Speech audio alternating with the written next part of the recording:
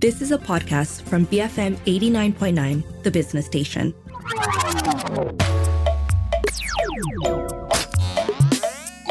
Hi and Happy New Year, I'm Hanif Baharudin and you're tuned in to GG Well Played, BFM's video game show.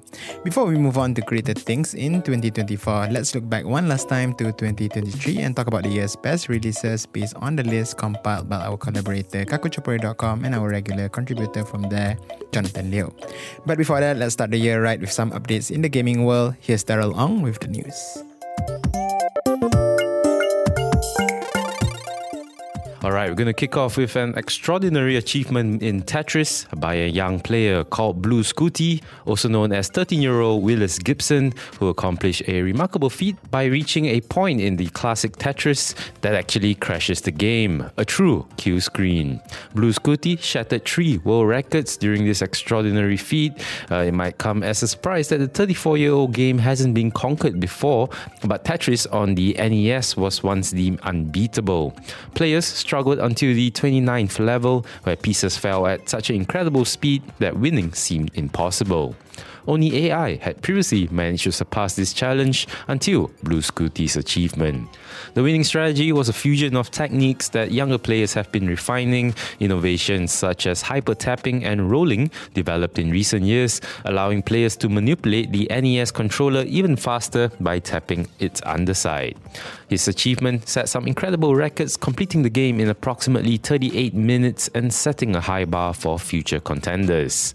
In a post-game interview with streamer ITZ Sharky, Blue Scooty described the nerves experienced after playing for 30 minutes, but mentioned that he was still managing to hit the 5 taps. He added, "You miss one 5 tap and the end can run."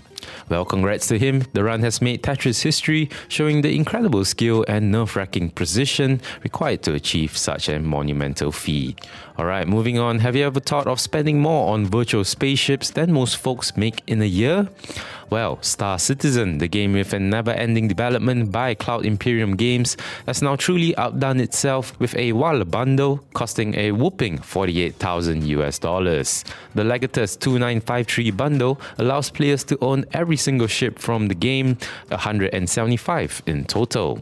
However, there is a huge caveat. This bundle is only available for players who have spent over $1,000 in the game. Star Citizen fans passionately defended the game's pricey DLC and lengthy development. The others, though, chuckle at the $30,000 spent on digital ships.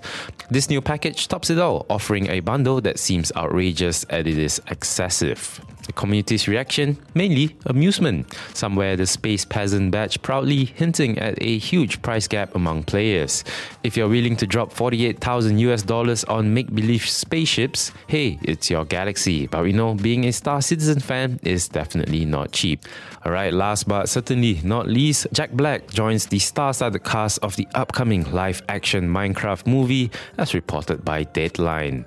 Alongside Jason Momoa, Emma Myers and Danielle Brooks, Jack Black is set to play Steve, the main character, directed by Jared Haas, known for his movies like Napoleon Dynamite. This isn't Jack Black's first venture into video game adaptations. He portrayed Bowser in the recent Super Mario Bros. Movie and voiced Claptrap in the upcoming Borderlands film.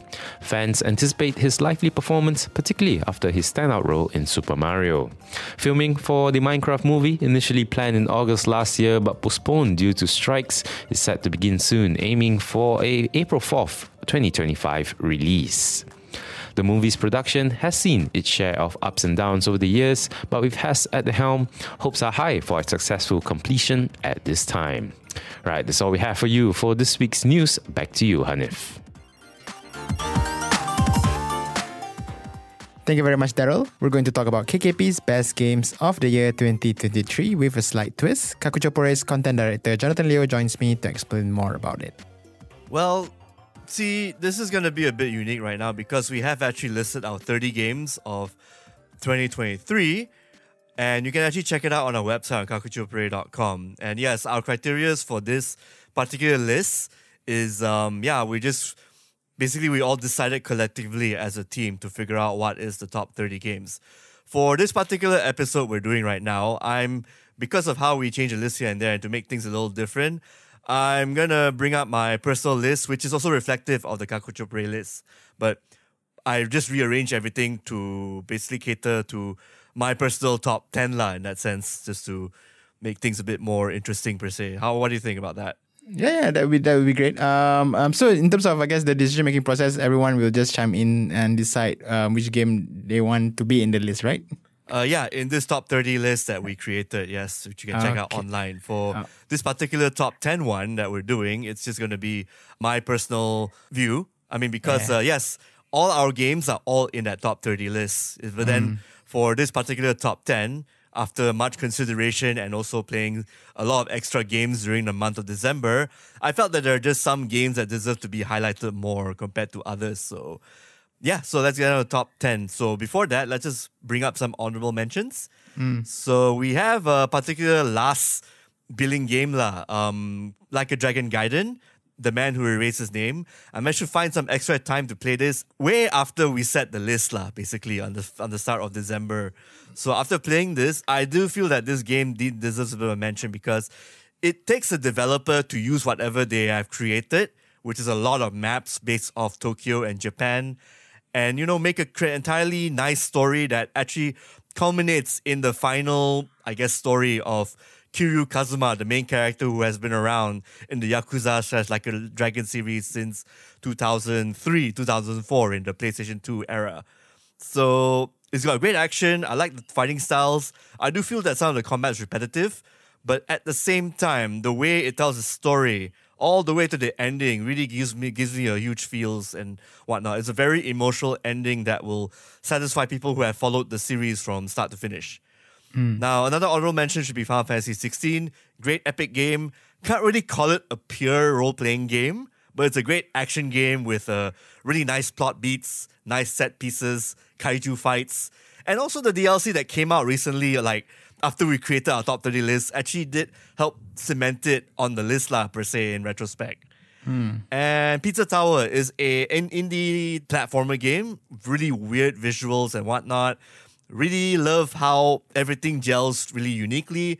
For people who like 2D retro games, which kind of reminds them of Wario Land back in the Game Boy Advance games, Pizza Tower would be your go-to indie title. Star Ocean, the second story, R, is what happens when you let a talented bunch of developers remake a retro PlayStation RPG with slightly updated graphics and rework the system so that it still feels fun, yet modern for this current generation. We got two others, Dead Cells, Return to Castlevania.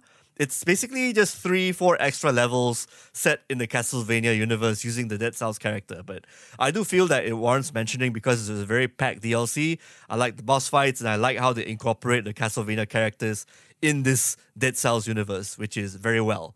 Plus the remixes of the old classic songs like Tragic Prince and Dracula's Castle is very unique, based off the style of Dead Cells music with the guitar and lute and everything, and the heavy percussions. And yeah, last but not least, Marvel's Spider-Man 2 almost made the cut in my personal top 10 because there are better stories in my top 10 that has better stories and better progression, all that. But it's still a good comic book game. I should note that this is on our top 30 in Kakuchopurei list online because some of my writers do feel that this is the perfect comic book Spider-Man sequel. I do feel there are some things lacking, but at the same time, you can't go wrong with two Spider-Men with different powers and having Venom playable in a section of the game, which is... I'm not going to say more than that, but I do feel that, yes, Insomniac will have something nice to follow up with if they created a standalone game featuring Venom, like maybe call it Lethal Protector for all you know, right? So, like in the comic book. Oh, I should also mention the instant fast travel tech that Insomniac did for, when you fast travel in Spider-Man 2. It is very awesome. Like, the power of the PlayStation 5 just allows you to just instantly travel from one end of Brooklyn to the other, like really, really quick. Especially when you zoom into the city, the map, and then the city pops up, and then you're swinging as Spider-Man instantly. It's pretty cool. All right, fantastic. Okay, so we're just getting started here. And the list already sounds fantastic. Let's proceed to the top 10 best game from your perspective, John. Let's start with the 10 game.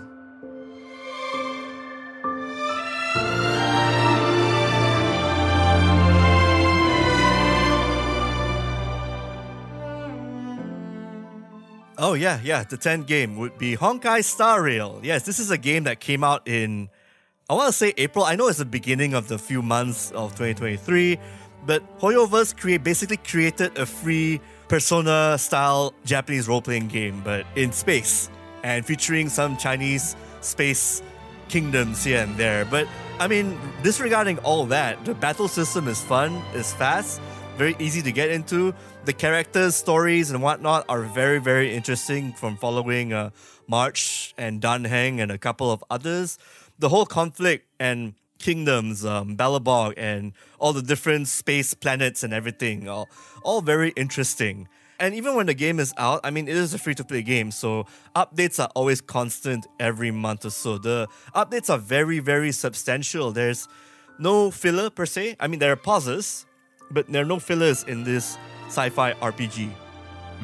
And I do feel that Hoyoverse kind of nailed the whole aspect of, how do you say, flow and structure. Like, everything you do from the quest or all that are done in a couple of hours. You can wrap up a story thing like just within a day and without any filler or padding.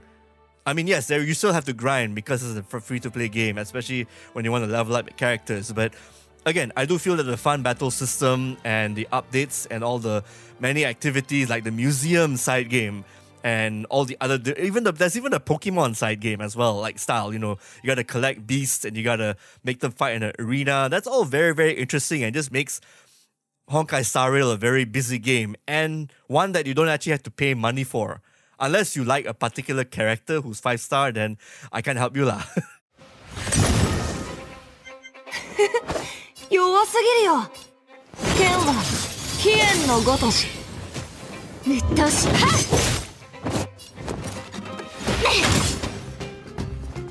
殲滅開始。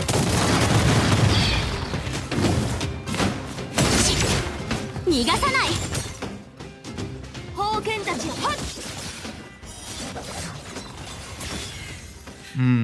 How intrusive is the gacha aspect of the game? Gacha aspect is actually about the same as Genshin Impact, where basically they introduce new characters every month or every 2 months, and it's really up to you whether you are into the banners or not. Like, some characters might reappear, the rare characters, and for those who are complaining about the game being game-breaking, not quite, because your base characters from March to Danheng and a couple of others you get early in the game, they're enough to get you through most of the content on like the medium difficulty, like the equilibrium level. So here's a pro tip. Try not to increase your equilibrium level too high, because the game can get tougher and tougher if you decide to increase your character's equilibrium and whatnot. So once you keep that in mind, the game becomes like an easy, manageable game to go through, especially with the boss fights that can get tough. But if you think a little bit and use the correct party setup, you'll be fine to get through the boss fights. I know this is, we're talking about it retrospectively, but do you think that this game will continue to be supported come 2024 as well? Yes. It will be, definitely. This is basically Hoyoverse's other moneymaker apart from Genshin Impact. I do feel that Genshin Impact might be wrapped up in the next 2 years, because there are only like 2 continents left for the traveler to explore, the main character. For Honkai Star Rail, I'm guessing another 3-4 years. I'm sure there are many different planets for the main character, the Trailblazer, to explore and find out about his or her past. So there's a lot of sci-fi intrigue and, fun. There's even like little fun side quests, like, digging through trash, you get like a extra quest and whatnot. So there's a lot of interesting, and I guess you could say there's some sense of humor in Hoyoverse's Honkai Star Rail. It's a game that doesn't take itself too seriously, despite some epic moments. That was Jonathan Leo from Kakuchopurei.com going through his personal list of best games of 2023. We're going to make way for some messages. More after this. Stay tuned. This is GG Well Played on BFM 89.9.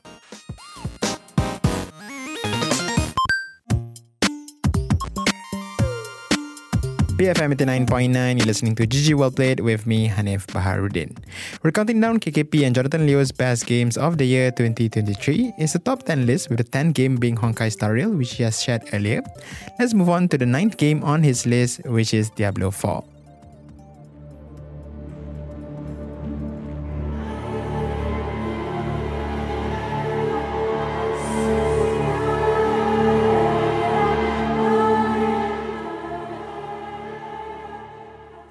Diablo 4 is the ninth game on my list. I do believe that even though the game kind of faltered on the first season, the second season did really well in making the game feel like it was the beta, but a few months later, which means better loot drops, faster times to level up, and a lot more end-game progression and challenges. Diablo 4 at launch was fine. It had a pretty good story when you're playing through it and everything. I like the whole dynamic with the Horadrim and Lilith, whether the main character on the cover of the game is doing a good thing or not. And with the whole heaven and hell thing going on, that was a pretty epic way to tell the story that's been told time and again.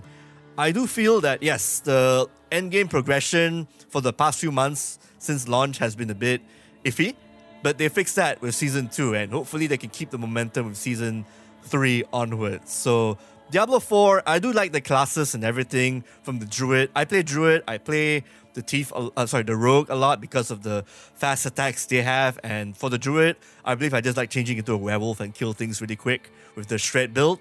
There are so many nice builds to use, and even the underpowered ones like Barbarian, they are getting a lot of love from different updates here and there. So the team at Blizzard are keeping the game healthy.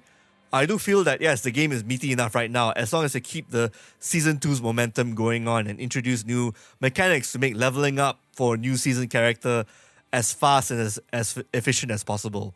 So yes, there is some longevity with Diablo 4. I'm just glad that at least the team are stepping out of the hurdle they had in the first few months since its June launch. Fantastic. Okay, sounds like Diablo 4 is gonna be the next Diablo that people are gonna spend hours on, right?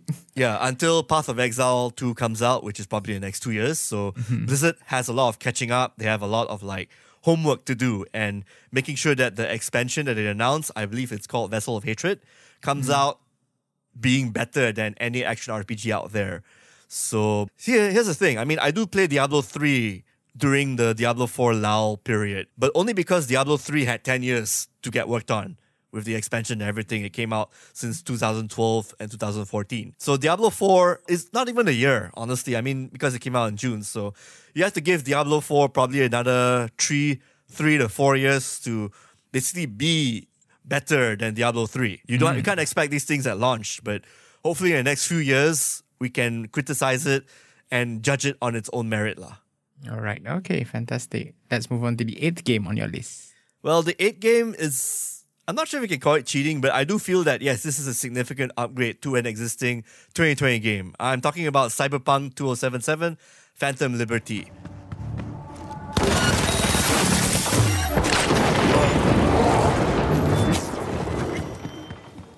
I wasn't expecting much when I downloaded and bought the DLC for myself on September. After playing through most of it, I think my entire month was gone after playing through the game because I think they added in 20, 30 hours, or I guess 20 hours of a major plot point that you get to explore involving two United States agents. Agent Reed, played by Idris Elba, and Songbird, who basically talks to you through voice, and then when you meet her, wow, that meeting is pretty memorable actually in the middle of the expansion. So the expansion itself is very, very meaty per se. You explore a new location called Dogtown in action first-person RPG format. Your skills are reworked thanks to the 2.0 update for Cyberpunk 2077, which basically just makes it an entirely new game lah, when you think about it, which makes you want to actually start over from scratch, which I suggest you should. It's a very stable, more proper, prim and proper title. It's just that the expansion just adds a lot more skills, a lot more weapons, a lot more depth per se. And even from a story perspective, you still get the whole downer kind of motive of Cyberpunk, especially in the new town of Dogtown, which is run by military groups per se. I do feel that, yes, the story here is about this, just as epic as the original game. In fact, arguably better because you feel a connection with Agent Reed and Songbird and the other characters you meet, as well as just like any other good computer RPG, there are multiple endings for this DLC, and it's really up to you what you want to choose. You can either choose to go a route that's actually in a abandoned factory. It has that whole survival horror kind of mechanic going on, or you can go to the other route where it becomes like a full-on John Wick style action sequence.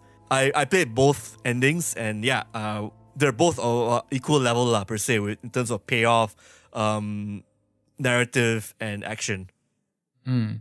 All right, sounds like 3 years later, the game is finally delivering on what they promised, right? Yeah. First, it's actually, like Cyberpunk Edge Runners last year, an anime that actually, gave it the redemption and the revival the franchise needs. And now, this year, we have Phantom Liberty to bring it to full circle, which means developers CD Projekt are done with this game. High marks all around. This is a very epic expansion pack, which basically just improves the core game and create a very memorable story experience that acts as a side thing, as well as if you complete certain tasks in the story, you actually get an extra ending in the base game. Oh, okay. Wow, fantastic. All and right. also Keanu Reeves as Johnny Silverhand is still entertaining. I like the part where he basically teaches you how to use a payphone. It's a very comedic. There's still some humor in the game, which is nice. Yep. All right. Okay. Your 7th game on the list. All right, 7th game would be Blasphemous 2. It is a vastly improved Metroidvania sequel to Blasphemous 1. I do feel that Blasphemous 1, as memorable, as fun as it is, I do feel that the developers, Game Kitchen, are they made some amateurish mistakes in the first game. In part 2, they took what they've learned, all the feedback, and just made a better game.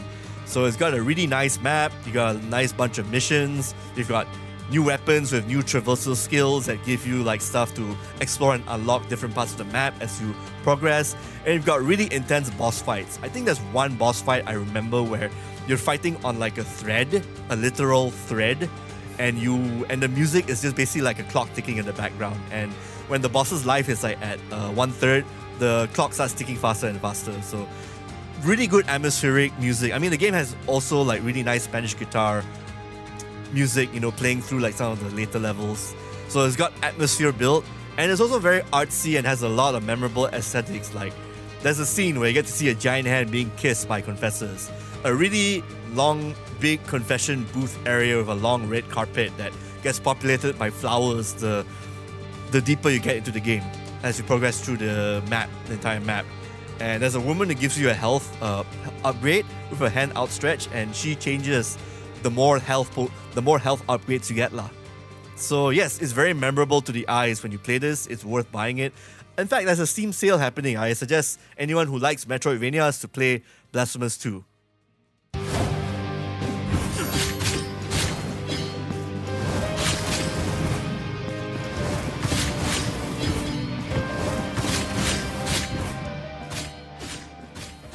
Do you need to play the first game to? Not really. I mean, if you're fighting the last boss in some parts, yes, you will feel something when you play for people who played the prequel. But the game actually just gives you cliff notes about what happened in the last game, so you can just jump into part 2 straight. And it's also out on consoles, so on Xbox Game Pass and PlayStation and Nintendo Switch, not just PC. All right. So for fans of Metroidvania, you can check that out. What about your 6th game on your list? 6th game would be a very weird title called Void Stranger. It is a 2D PC game where the graphics are kind of 8-bit style monochrome. It's you're basically pushing blocks and making blocks reappear and solving puzzles in different dungeons, about 200 plus in fact. All the puzzles are very, very challenging, but what really makes it worth persevering is to see how the story unfolds and to see, as well as it opens up new mechanics after your first playthrough. So the game is created by a developer called System Erasure. They did Zero Ranger, and that shooter itself is very, very unique. So Void Stranger is, I have to confess, it's actually a tough sell for a lot of people. But personally, I do feel that these are the kind of games that require you to, explore a bit more, pay attention to your surroundings, and uncover a lot of secrets so you can open up new story elements and endings to flesh out the plot further and further. So what I thought was a 5-hour game ended up becoming a 20-hour game and more. If you see the reviews for Void Stranger, you see people playing it for 60, 70 straight hours, because I've only unlocked 2 of the endings, but other players, there's actually more to the story than what I've unlocked. So I'm still playing this game as we speak. I do feel that it's in my top 6 because it just offers something very, very unique and something that is worth talking about and sharing to different people. So if you like those old school games with like find it yourself kind of mechanics and having the rabbit hole of a story and its puzzles being deeper than they should, I'd suggest Void Stranger. It's still a hard sell though, but I believe if you endure it, it's actually worth it.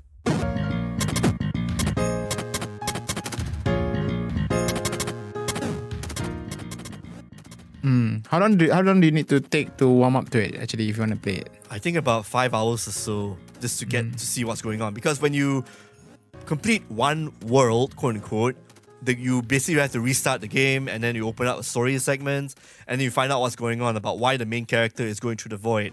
And it turns out that you play another character, and you find out why he or she is going through the void again. And then you find out is berkaitan is actually linked in with the first character, and so forth and so forth. Ah, I see. All right. Okay. All right. We're halfway there, John. What's the fifth game on your list? The fifth game needs no mentioning. If you have kept in touch with Southeast Asian game development, it's A Space for the Unbound.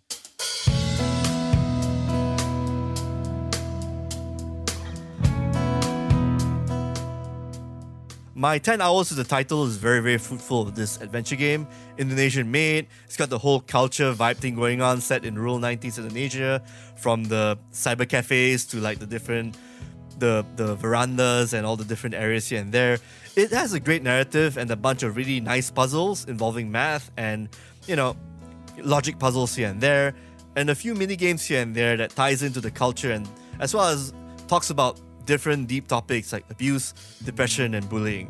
I don't want to talk too much about spoilers and everything, but I do feel that the game is definitely worth exploring because of its uniqueness and the fact that it's an Indonesian type kind of setting that makes you want to just check out and find out, do a bit more like Wikipedia research on why this is here and why they're using the bakso mi kind of stalls and everything, and why are people dressed in pinafores in high schools, right? So again, it's a unique kind of game, very indie-centric title, nice puzzles, and a great story, and lovely music to boot. Sounds like, it's something unique that everyone should check out, right? Yes, definitely. All right, let's head to the fourth game on the list. Speaking of music, the fourth game on my list, is Hi-Fi Rush.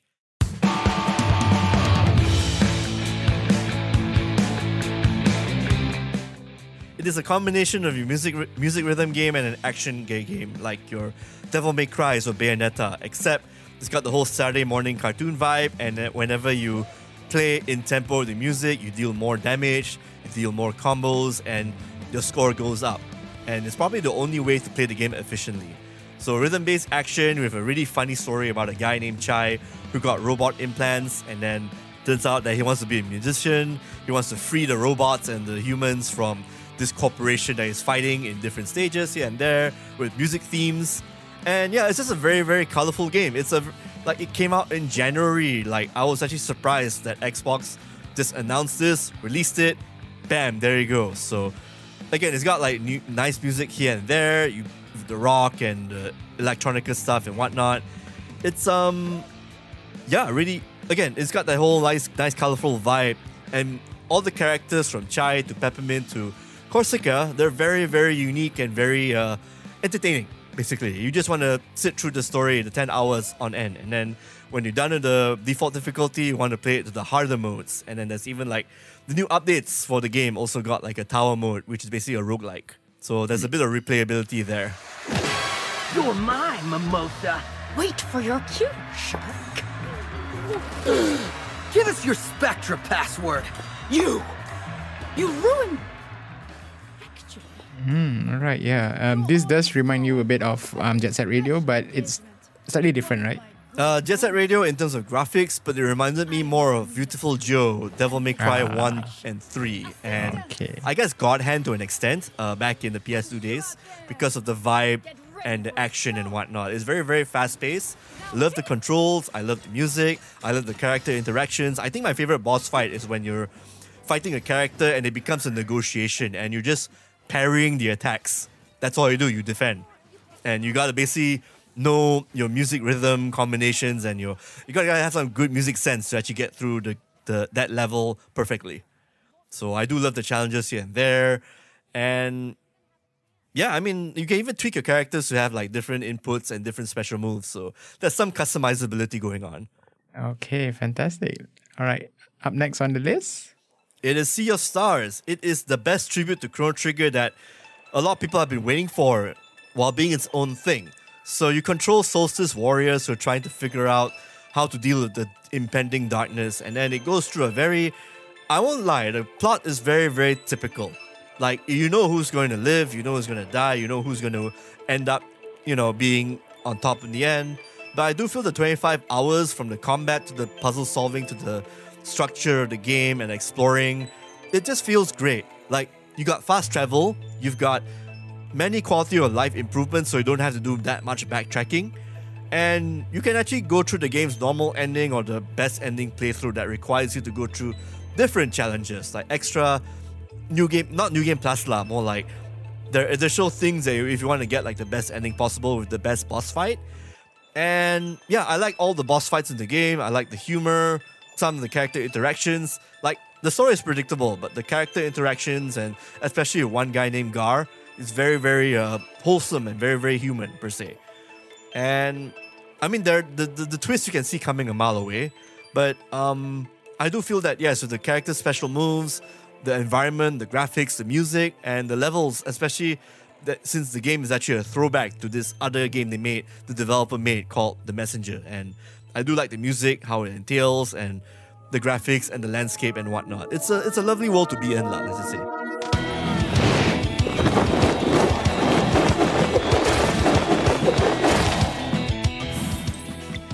Alright, sounds fantastic, and it's definitely a bit of a sleeper hit as well, right? If I'm not mistaken. It is a sleeper hit per se, yes. A lot of people are wondering why the Chrono Trigger update tribute feels a bit too Chrono Trigger-ish. I do feel that it's also its own thing with the whole action input mechanic and the fighting and some of the boss fights being a bit more challenging. And you can actually use the relics to make the battles either easier or tougher.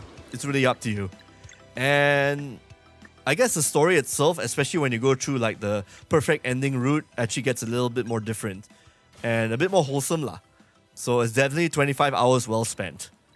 Especially if you're into the whole 16-bit style RPGs, but with the touch of 2023 updates and nuances.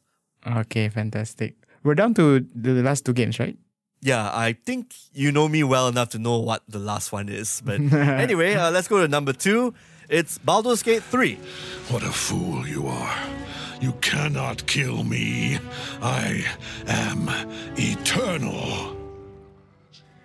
So among all the computer RPGs, as much as I love Cyberpunk 2077 and expansion, Baldur's Gate 3 is basically what happens if you have a game out in early access, you listen to feedback, and you're still improving the game even after launch. With the new epilogue update for this computer RPG, and the character interactions and the extra stuff coming in here and there, I do feel that Baldur's Gate 3 is the ultimate big budget Dungeons and Dragons module, the campaign. Like, you've got a really interesting hook of a story, you're captured by squid monsters, you got to figure out what's this parasite in your brain, and you got to try to live as you make your way to the city, and you got to save the city as well from an upcoming invasion. You've got like different storylines here and there as you're on your way on the road. You get waylaid with different locations, like a giant shadow-laden country kingdom.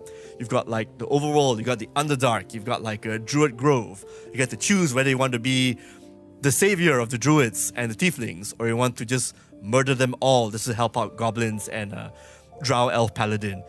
I think that's what I like about Baldur's Gate 3. You have so many different choices, whether you want to be good or evil or in between. And Larian Studios, from Belgium to Malaysia and whatnot, they did a great job in making sure that you can play the character how you want. And even the combat itself is very, very flexible. I mean, yes, you can use your D&D Dungeons and Dragons knowledge and make like great characters, but the extra bonus actions that you're allowed to do, like pushing characters or jumping or dashing, actually helps a lot in the tactical mode, which makes playing the game on the hardest difficulty very viable. And yeah, even the D&D staples are there, like multi-classing and changing jobs or even respecking and everything. And again, the Baldur's Gate city and all that, when you reach there, everything gets more expanded. Now, don't get me wrong, there are still some bugs, so the game is far from perfect, but I've spent, I think, close to 100 hours on December just playing through this entire game from start to finish. I'm right now on my third playthrough. Like Diablo 4, I'm playing like, characters up to level 100. For Baldur's Gate 3, I'm on my third playthrough trying to get through. I want to see how the evil path is. Like what happens if I get people slaughtered or choose make different decisions from the base on, how different from my first playthrough. It opens up so many possibilities that it warrants so many playthroughs. It's a very replayable game with interesting characters with, grey moral compasses. Like some of the character quests, especially Shadowheart and Astarion, they're very heartfelt, to say the least. And you can also choose your ending depending on how you bond with them. Whether you want them to be a bad person or you want them to be a good person. It's really up to you how you want to shape their roles and everything. Oh, shut my head hurt. A good opportunity. It's been months since the release of the game. I think earlier we did speak about the complaints about Act 3. Have they fixed that? I still come across some bugs in Act 3, but generally there's an epilogue when you finish a game. Some characters' storylines get a bit reworked, and there's a way to recruit one of the evil characters through a good playthrough. So I like that Larian Studios are considering player feedback and making improvements. I think the game is right now on this 5th patch. 5 patches, and it's like there's so many good things happening. I mean, the 5th patch also added in like a new difficulty. Basically like an Iron Man mode. I forgot what the real name is, but basically you have one save. You cannot save scum, basically. Once you die in that save, once you get a party wipe, that's it. Game over. Start over from the beginning. So it's a good challenge for people who have played the game like 5-6 times. Oh, okay. And I'm on my 3rd playthrough, and I don't think I'm getting tired of this game yet. Because I want to try out different party compositions and finding out different storylines. Alright, yeah, this game is gonna be around for a bit, right? I think there's gonna be DLC for this game because even though the game wrapped up on a very conclusive note, there are some characters who, I guess, if Larian wanted to, create an expansion, they can just write, meanwhile, this happens in Act 3 and then you gotta do this expansion and so forth. So they've written the game in a way that basically there are future expansions happening. 100%, because the world of Faerun and Dungeons & Dragons is never ending. Okay, fantastic. And last but not least, I guess it's no longer a surprise, but yeah, here we go. John, your best game of the year 2023. Yeah, personally for me, it's Street Fighter 6. Street Fighter 6. I think I checked my Steam playthrough of the game.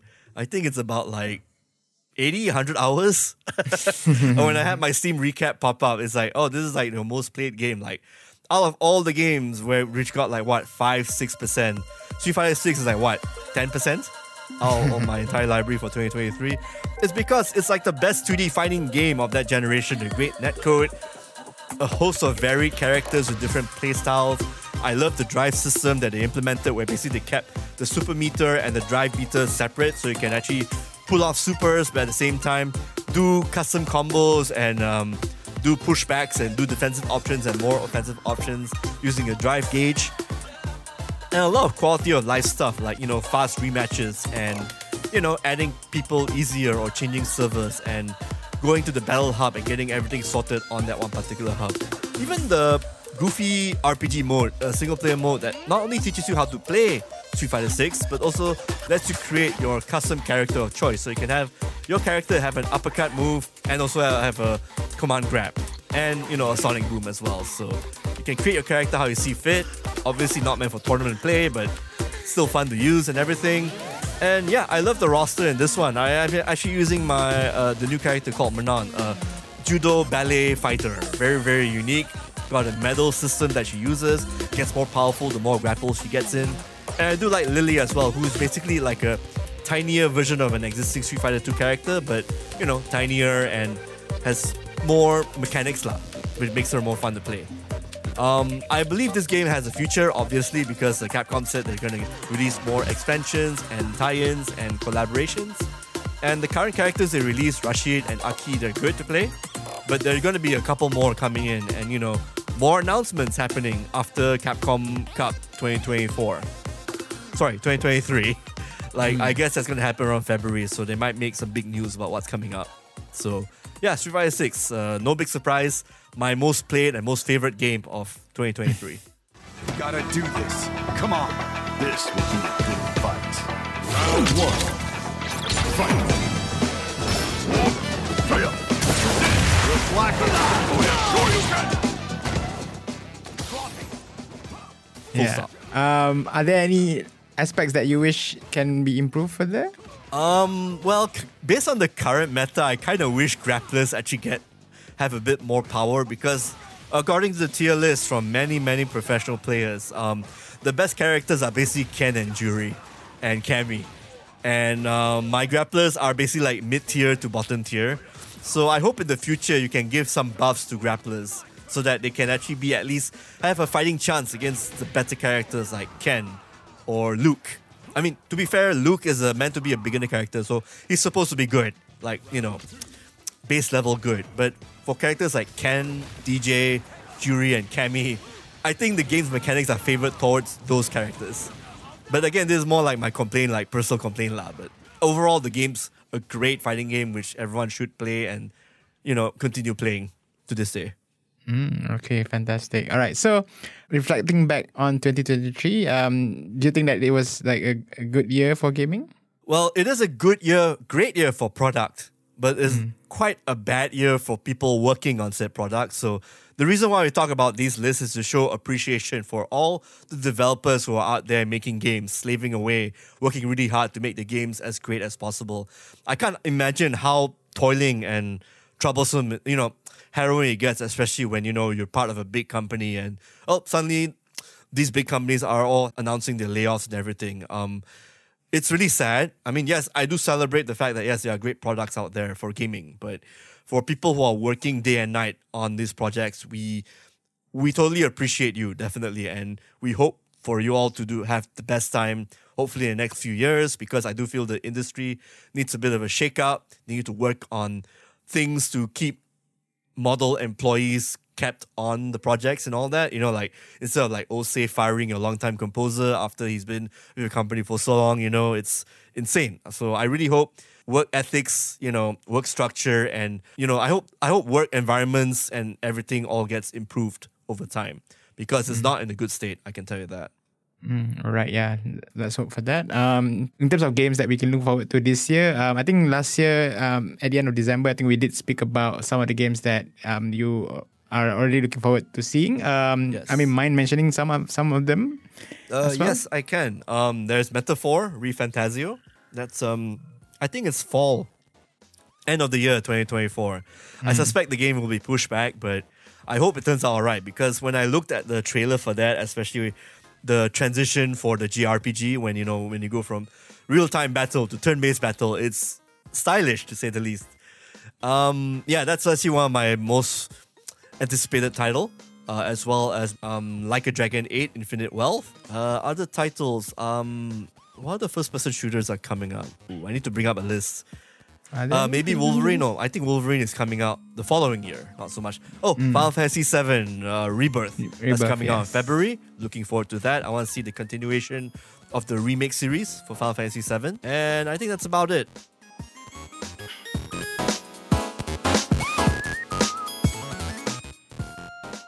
You're tuned into GG Well Played, and it was Jonathan Leo, content director at Kakuchopurei.com, sharing his picks for the best games of 2023. If you'd like to listen to this episode again, look for the podcast on bfm.my. Our app available on the Apple App Store or Google Play. You can also find our podcast on Spotify. Do share your thoughts and the games that you play via our email, ggwp@bfm.my. Don't forget to also follow the station on X at BFM Radio. My name is Hanif Baharuddin. Thanks for joining us. Game on, and please take care. This has been GG Well Played.